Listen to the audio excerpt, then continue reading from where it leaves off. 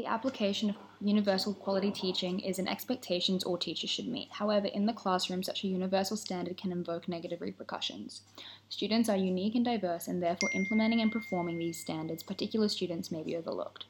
A need for differentiation in the quality teaching framework would allow for more flexibility in addressing all our students, but this must be aligned with critical reflection and revision of each teacher's individual pedagogy.